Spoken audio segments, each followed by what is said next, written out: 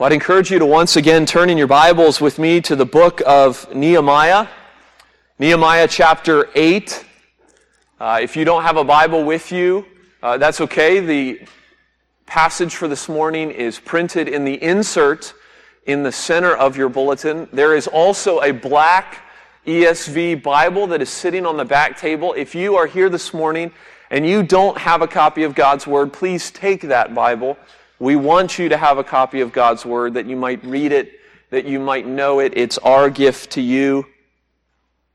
We have been studying the book of Nehemiah here at Ascension Presbyterian for the last several weeks. Those of you who are new to us, either visiting or haven't been around for a while, Nehemiah is a wonderful book about a massive rebuilding project. It deals primarily with a city that's being rebuilt, and even more specifically than that, it deals primarily with a wall that's being rebuilt. But this morning, as in 2 weeks ago when we last looked at the book of Nehemiah, Nehemiah is more than a city. Nehemiah is about more than a city. It's about more than a wall. It's also about a people. You remember, those of you who were here 2 weeks ago when we last opened up the book of Nehemiah, that the wall around Jerusalem is finished. But the work is far from being done. You see, just like the walls, after many years of neglect, needed repairing, so after many years of neglect, there is a people that need to be rebuilt, and a way of life that needs to be reestablished now that the city is going up. And it was a transition that we began seeing in chapters 7 and 11, which is where we were last, as Nehemiah focused and turned his attention on repopulating the city of Jerusalem. And there you'll remember that we learned some great truths, that God has the right to direct our steps. That there is a great cloud of witnesses who walked by faith to that very truth, who were captured by the story that God is writing through them and through His Son. Well, here in chapter 8 we have another transition of sorts. We have another transition of sorts because our story up until this point, I know this is all introduction, just bear with me, I'm getting to the reading. We have another transition of sorts here in chapter 8 of Nehemiah, because up until this point, really, this story has been about Nehemiah. I mean, Nehemiah has been the main character. Now, we know the story has not been all about Nehemiah. It's been about God's work and about what God is doing through Nehemiah. But Nehemiah has been the main character. He's been the narrator of our story. 1 through 7, chapters 1 through 7, has been a memoir, a personal journal of sorts. But now, chapter 8, we're introduced to a new character. A new character who's been in Jerusalem for a while. We know that. But we just haven't seen him. Ezra the priest. Ezra the priest comes to the foreground, and Nehemiah begins to fade to the shadows. Now, Ezra's been here. He returned earlier in a previous wave of exiles who returned. We learn all about Ezra in the book entitled Ezra, which precedes our book of Nehemiah, which was at one point, it was one book. Ezra and Nehemiah was one complete book. And so we're just picking up again with Ezra, who has been a main character in the previous book of Ezra. Nehemiah chapter 8, verses 1 through 12. Listen as I read. And all the people gathered as one man into the square before the water gate. And they told Ezra the scribe to bring the book of the law of Moses that the Lord had commanded Israel. So Ezra the priest brought the law before the assembly, both men and women and all who could understand what they heard, on the first day of the 7th month. And he read from it facing the square before the water gate from early morning until midday in the presence of the men and the women and those who could understand. And the ears of all the people were attentive to the book of the law. And Ezra the scribe stood on a wooden platform that they had made for the purpose. And beside him stood Mattithiah, Shimei, Ananiah, Uriah, Hilkiah, and Maaseiah on his right hand, and Pedaiah, Mishael, Malchijah, Hashem, Hashbaddanah, Zechariah, and Meshullam on his left hand. And Ezra opened the book in the sight of all the people, for he was above all the people, and as he opened it, all the people stood. And Ezra blessed the Lord, the great God, and all the people answered, Amen, Amen, lifting up their hands. And they bowed their heads and worshiped the Lord with their faces to the ground. Also, Jeshua, Bani, Sherebiah, Jamin, Akub, Shabbethai, Hodiah, Maaseiah, Kelida, Azariah, Jozabad, Hanan, Pelaiah, the Levites, helped the people to understand the law, while the people remained in their places. They read from the book, from the law of God clearly, and they gave the sense so that the people understood the reading. And Nehemiah, who was the governor, and Ezra the priest and scribe, and the Levites who taught the people, said to all the people, This day is holy to the Lord your God. Do not mourn or weep. For all the people wept as they heard the words of the law. And then he said to them, Go your way, eat the fat, and drink sweet wine, and send portions to anyone who has nothing ready. For this day is holy to the Lord. And do not be grieved, for the joy of the Lord is your strength. So the Levites calmed all the people, saying, Be quiet, for this day is holy. Do not be grieved. And all the people went their way to eat and drink and to send portions and to make great rejoicing because they had understood the words that were declared to them. This is the word of the Lord. Does anyone remember the name E.F. Hutton? Yes. E.F. Hutton. E.F. Hutton was a brokerage firm that I think is now owned by Citicorp, if I'm right, but I could be easily wrong. But E.F. Hutton ran a series of commercials when I was growing up in the 70s and 80s that I think were a great marketing strategy. One of the commercials, for instance, went like this. Two businessmen were walking through an airport terminal, and one says to the other, My broker says that in the long run, that kind of investment could be a good idea. What's your broker say? And the other guy says, Well, my broker is E.F. Hutton. And E.F. Hutton says, and then there was a long pause, and everyone in the airport stops and freezes and listens. And then the narrator comes in and says, When E.F. Hutton speaks, people listen. It was a great marketing strategy. Why? Well, because, one, I remember it. And isn't that the point? Isn't that the point, that you remember something that is being conveyed? But secondly, because I think they were effective in communicating their point, unlike so many other commercials these days that have nothing to do with the product that they're selling. At least the E.F. Hutton commercials conveyed the point, and that is that E.F. Hutton was someone that was worth listening to. The people wanted to hear what he had to say.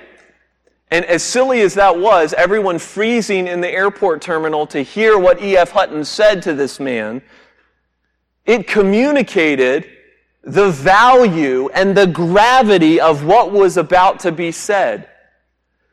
It communicated the eagerness and the expectancy of the people that wanted to hear what was being said. And I bring it up because it gives us just a taste just a flavor of what was going on here in Ezra chapter 8.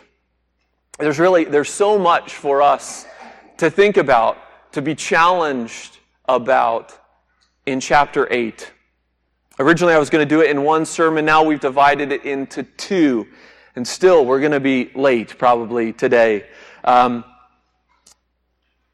already preached from this pulpit that we here at Ascension, that we as the Church of Jesus Christ are to be people of the book. That the Word of God is the foundation for all that we are about. And here in Ezra chapter 8, we are reminded once again of that fact.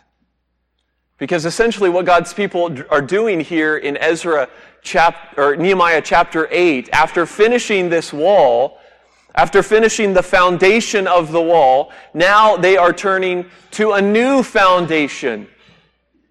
A new foundation that needs to be built. You see, stone and mortar have given them stability.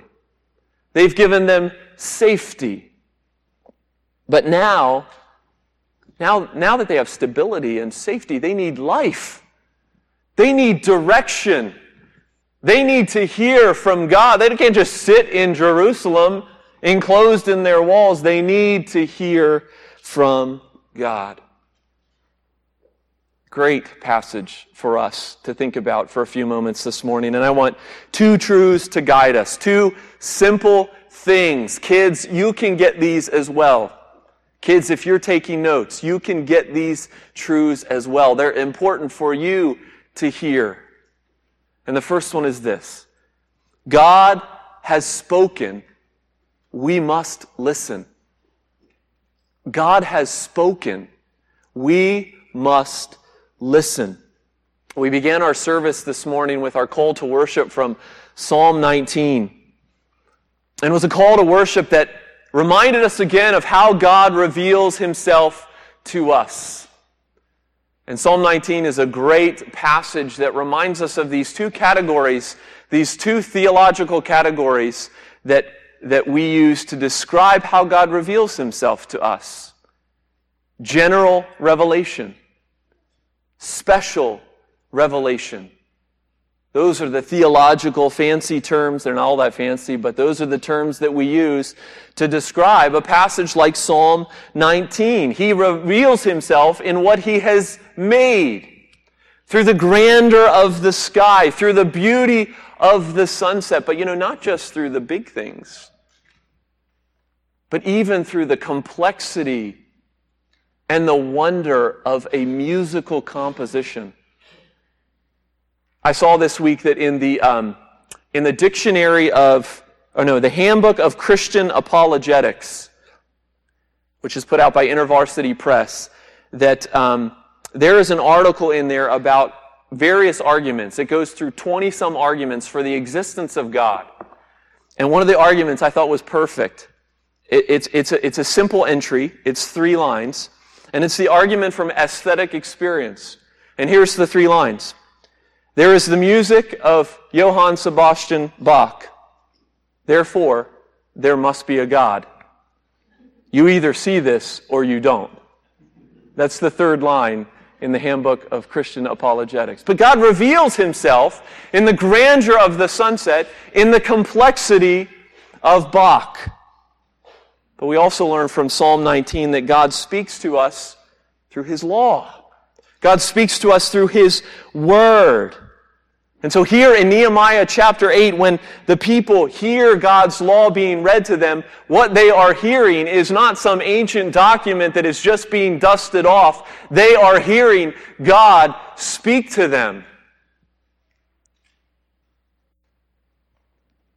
And the people are doing more than just hearing, and that's what I want to think about for a few minutes today. The people are listening. Have you ever told your kids that there's a difference between hearing and listening? And I know that many of you, maybe all of you in here, you know this and you believe this, but God God knows that you know this. God knows that you believe it, those of you who do, and yet He also knows that with so many voices in your world crying out for your attention, speaking to you, that you need to be reminded. Not just reminded, you need to be encouraged about how to listen, about how to hear God speak. And this passage does it for us. This passage is really an amazing passage, Nehemiah chapter 8. It's the evidence of God's Spirit moving in the life of His people in a way that I pray that we would see. It is a work of grace. We might call it a revival. It's a revival of sorts. It's something that we should long for in our own lives. It's something we should long for in the corporate life of this church, in our communities, in the lives of those around us. And it's within that context that I want us to hear and listen this morning as we are stirred by what God shows us through what His people experienced and how they responded, how they reacted. So I want you to notice a few words and a few concepts that flesh this out. The fact that God has spoken, we must listen. First, I want you to notice the eagerness and expectancy of the people. The eagerness and expectancy of the people. Now, Johannes Gutenberg, the inventor of the movable type printing press, has really made it difficult for us to understand, at least to feel, what is going on here in Nehemiah chapter 8. Why do I say that? Because you have in your laps personal copies of God's law. Personal copies of God's Word. And you've had those copies forever. You don't know a day when you haven't had a copy of God's Word, or at least had one accessible to you. You see, here in Nehemiah's day, God's people didn't have God's Word in their hands. They didn't have private copies where they could just hear from the Lord. They needed it to be read to them, and it hadn't been read to them in decades.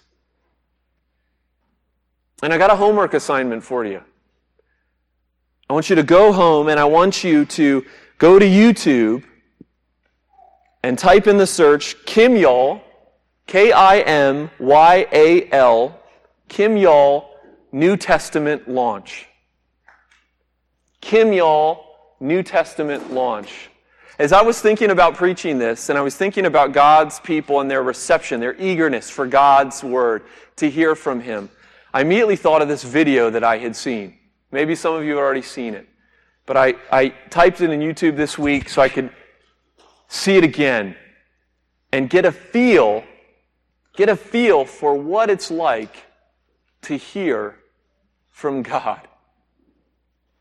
Because it's hard for us to understand. And this is a tribe in Papua New Guinea who never has heard from God.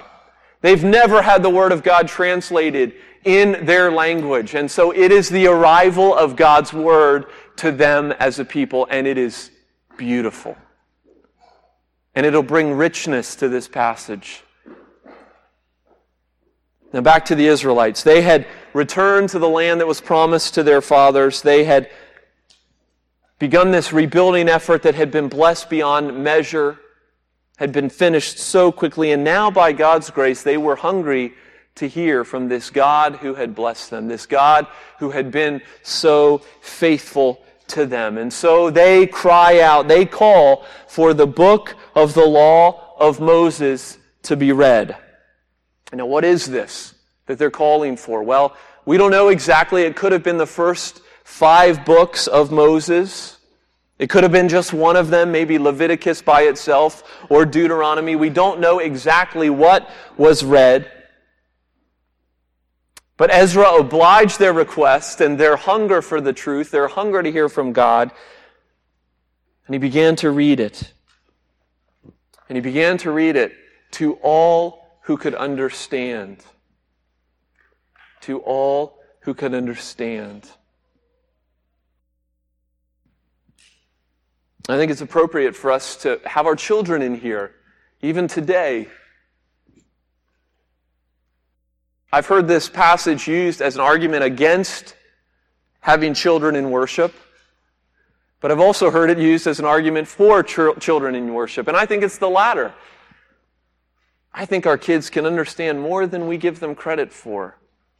And so it wasn't just men that gathered in the square, it was men and women and everyone who could understand. Maybe they couldn't understand every jot and tittle, but they could understand something. They could understand that God has spoken. We must listen to Him. Oh, to have such a longing to hear from God as God's people did here. The writer of Psalm 119 was one who digested this truth to the very core of his being. Psalm 119 is full of these great verses. 103, how sweet are your words to my taste, sweeter than honey to my mouth. Psalm 119, 111, your testimonies are my heritage forever. They are the joy of my heart. Verse 131, I open my mouth and pant because I long for your commandments. This is, as George Mueller, the writer, said, this is food. Food for the inner man. The Word of God. They were eager, and they expected God to speak. We need to expect God to speak. We need to expect God to speak when we gather here corporately. When we read His Word, when we sing His praise, when I preach in weakness and inadequacy, God speaks to my heart. He speaks to your heart. On the back table, I put some booklets that we gave out as elders early last year, I think, and they're called Listen Up. And if you don't have one of those booklets, I'd encourage you to grab one. It reminds us of our stance, and it reminds us of coming into the Lord's house with eagerness and expectancy that God is going to speak. So that's the first thing I want you to notice. But then notice verse 3, that listening continues with attentiveness. Attentiveness.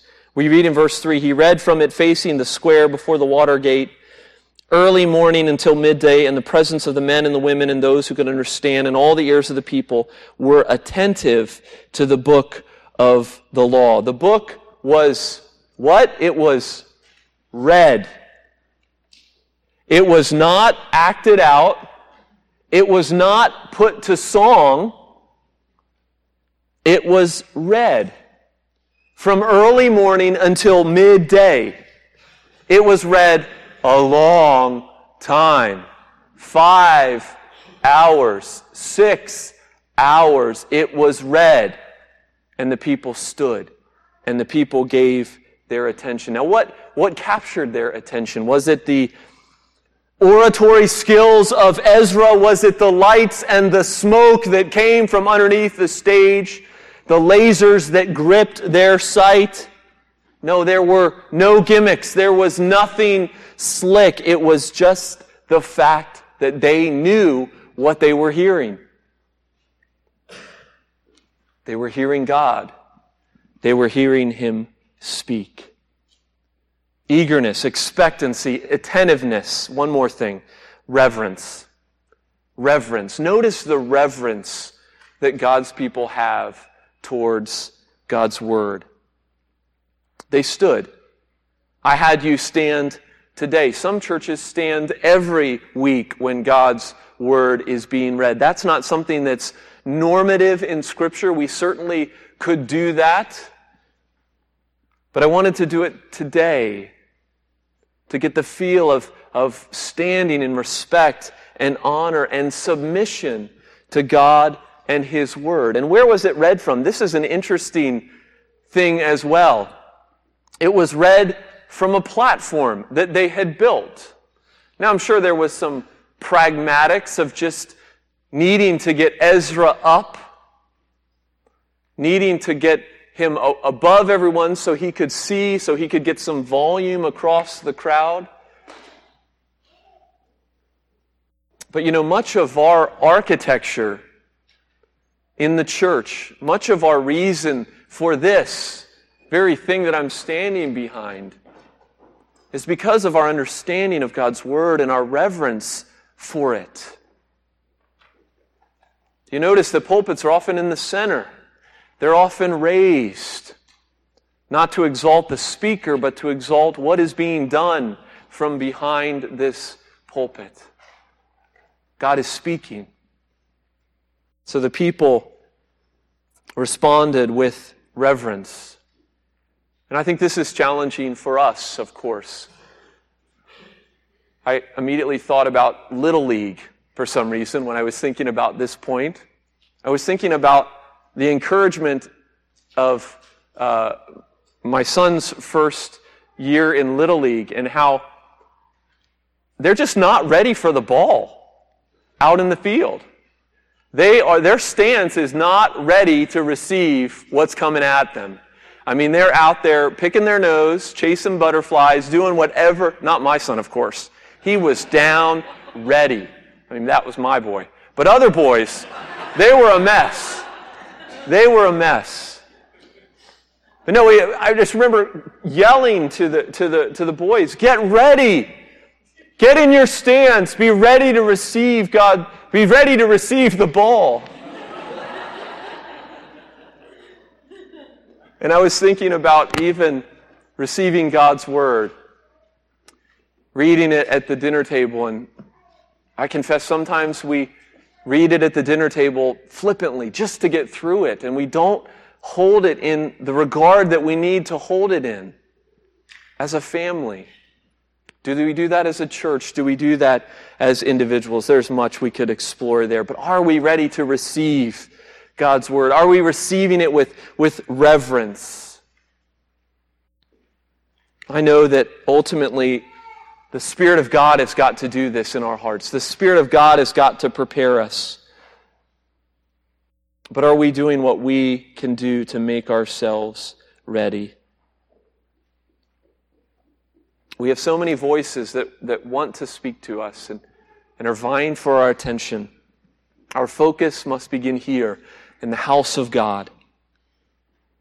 And then it extends from this place into our homes, into our families. As we begin our days, hearing from who? Who do we hear from? And how do we hear? Well, let's move on. God has spoken. We must listen. God's people teach us something about what that looks like. But there's another truth. God has spoken. We must be changed. We must be changed. I kind of wanted to do a double negative and say we cannot be unchanged. But I figured that would be too confusing. We must be changed. James talks about this, doesn't he? He talks about the person who looks at himself in a mirror and then immediately goes away and forgets what he saw. But God's people remind us that when we hear from God, when we hear God's Word, we must be changed. You see, the people saw something as they listened to God's Word. What is it that the people saw? They saw the holiness of God, and they saw the ugliness of their sin, the reality of who they were, the gravity of the law in light of their frailty. And so they began to bawl. They began to weep in despair. And this wasn't mere emotionalism. This wasn't a mountaintop experience. This was true contrition. This was true sorrow. These were tears of grief over lives that had been devoid of God for years. Lives that had lived in rebellion against Him for years. And we know this in part because when we continue in chapter 9, we are going to see a full-on confession, a full-on fleshing out of what the people felt. But I think the point for us this morning is simply that at times this is what the Word does. Particularly in a time of revival. This is what God's Word does. And so we shouldn't be surprised at times when God's Word makes us feel terrible. When God's Word makes us feel guilt. Good guilt, we might call it. See, this is part of the character of God's Word.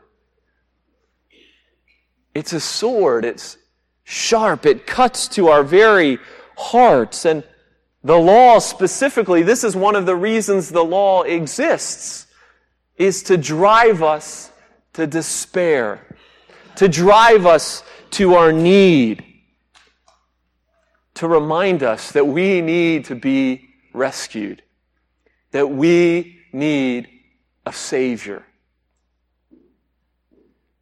See, if this is the case, if God's Word has this effect, then we need to pray for this.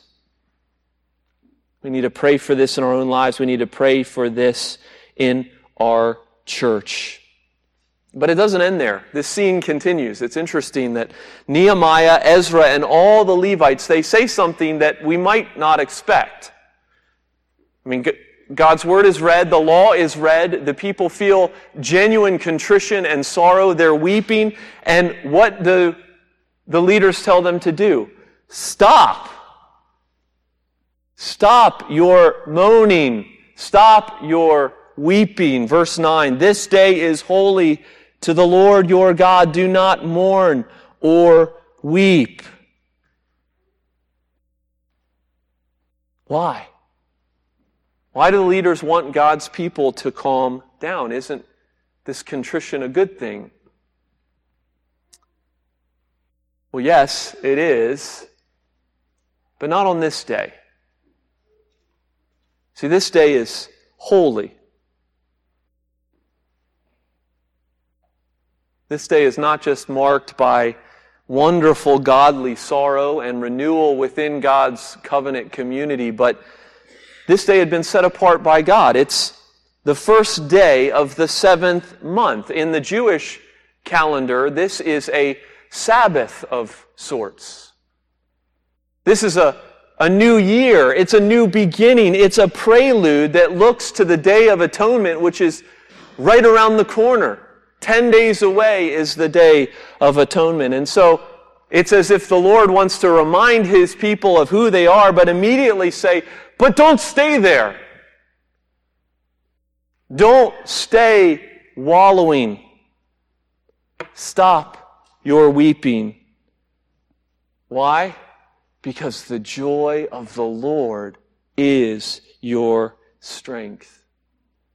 The joy of Yahweh, your covenant-making, covenant-keeping God, is your strength. You see, Nehemiah is assuring the people in the midst of their sorrow and brokenness that they are safe, that they are secure. They have fallen woefully short, yes. They are deserving of God's punishment, yes. But today is a new beginning. Atonement is around the corner. And so rejoice. Go home to your houses with peace in your hearts, with joy in your step.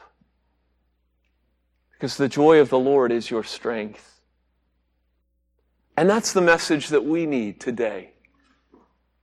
That's what we need to be left with. God has spoken. But you know, there's a final word that He has spoken. A final word who's a person. The person of Jesus. And yes, the law stings us. And maybe this morning's sermon and your lack of attentiveness and your lack of diligence when it comes to listening to God's word and hearing Him speak, maybe that stung you, but the gospel is the balm on that wound. The law tells us that yes, you have fallen short, but the gospel reminds us that Jesus hasn't. And the law reminds you that you deserve to die, but the gospel says that you can live. And the law brings sorrow to your heart, but the gospel reminds you, have joy, because the Lord has spoken in His Son. Isaiah spoke of this day. Isaiah 12:2, behold, God is my salvation. I will trust and not be afraid. And here it is, he uses the phrase that's used here in Nehemiah 8, for the Lord God is my strength and my song, and He has become my salvation. People of God, this is the change that needs to occur in you today. Not walking out of here, hanging your head in sorrow and shame, feeling like you just need to try harder and be more attentive to God's Word and give it the attention that it deserves. No. You need to look to the Word made flesh. You need to give attention to the Word, yes, but because of the one who loved you. Because of the one who speaks to you through that Word. You love Him because He first loved you. And just like God's people, you are safe. You are secure. You are loved because of Jesus. So God has spoken. We must listen. Yes, that is true. God has spoken. We must be changed. Yes, that is true. But ultimately, it all comes together in Jesus' final word. The Word that is Jesus. So look to Him. Fix your eyes on Him. Let's pray. Heavenly Father, we thank You this morning for these truths, for Your Word, which is life to our souls, which is precious beyond measure, which we know ought to be our treasure, and yet so easily we make it one of a number of things that we look to, one of a number of things that we treasure. Oh, Father, may reminding us of the forgiveness that is ours in Jesus, of the final word that was spoken through the one who was made flesh for us. May that tune our ears in a greater way to not just sing of Your grace, as the hymn writer wrote, but to live that grace, to breathe that grace. We are people of the book. We're people of the book because of Jesus. So, Father, I pray that You would take your word and impress it upon our hearts. May it find deep root there today. In Jesus' name I pray. Amen.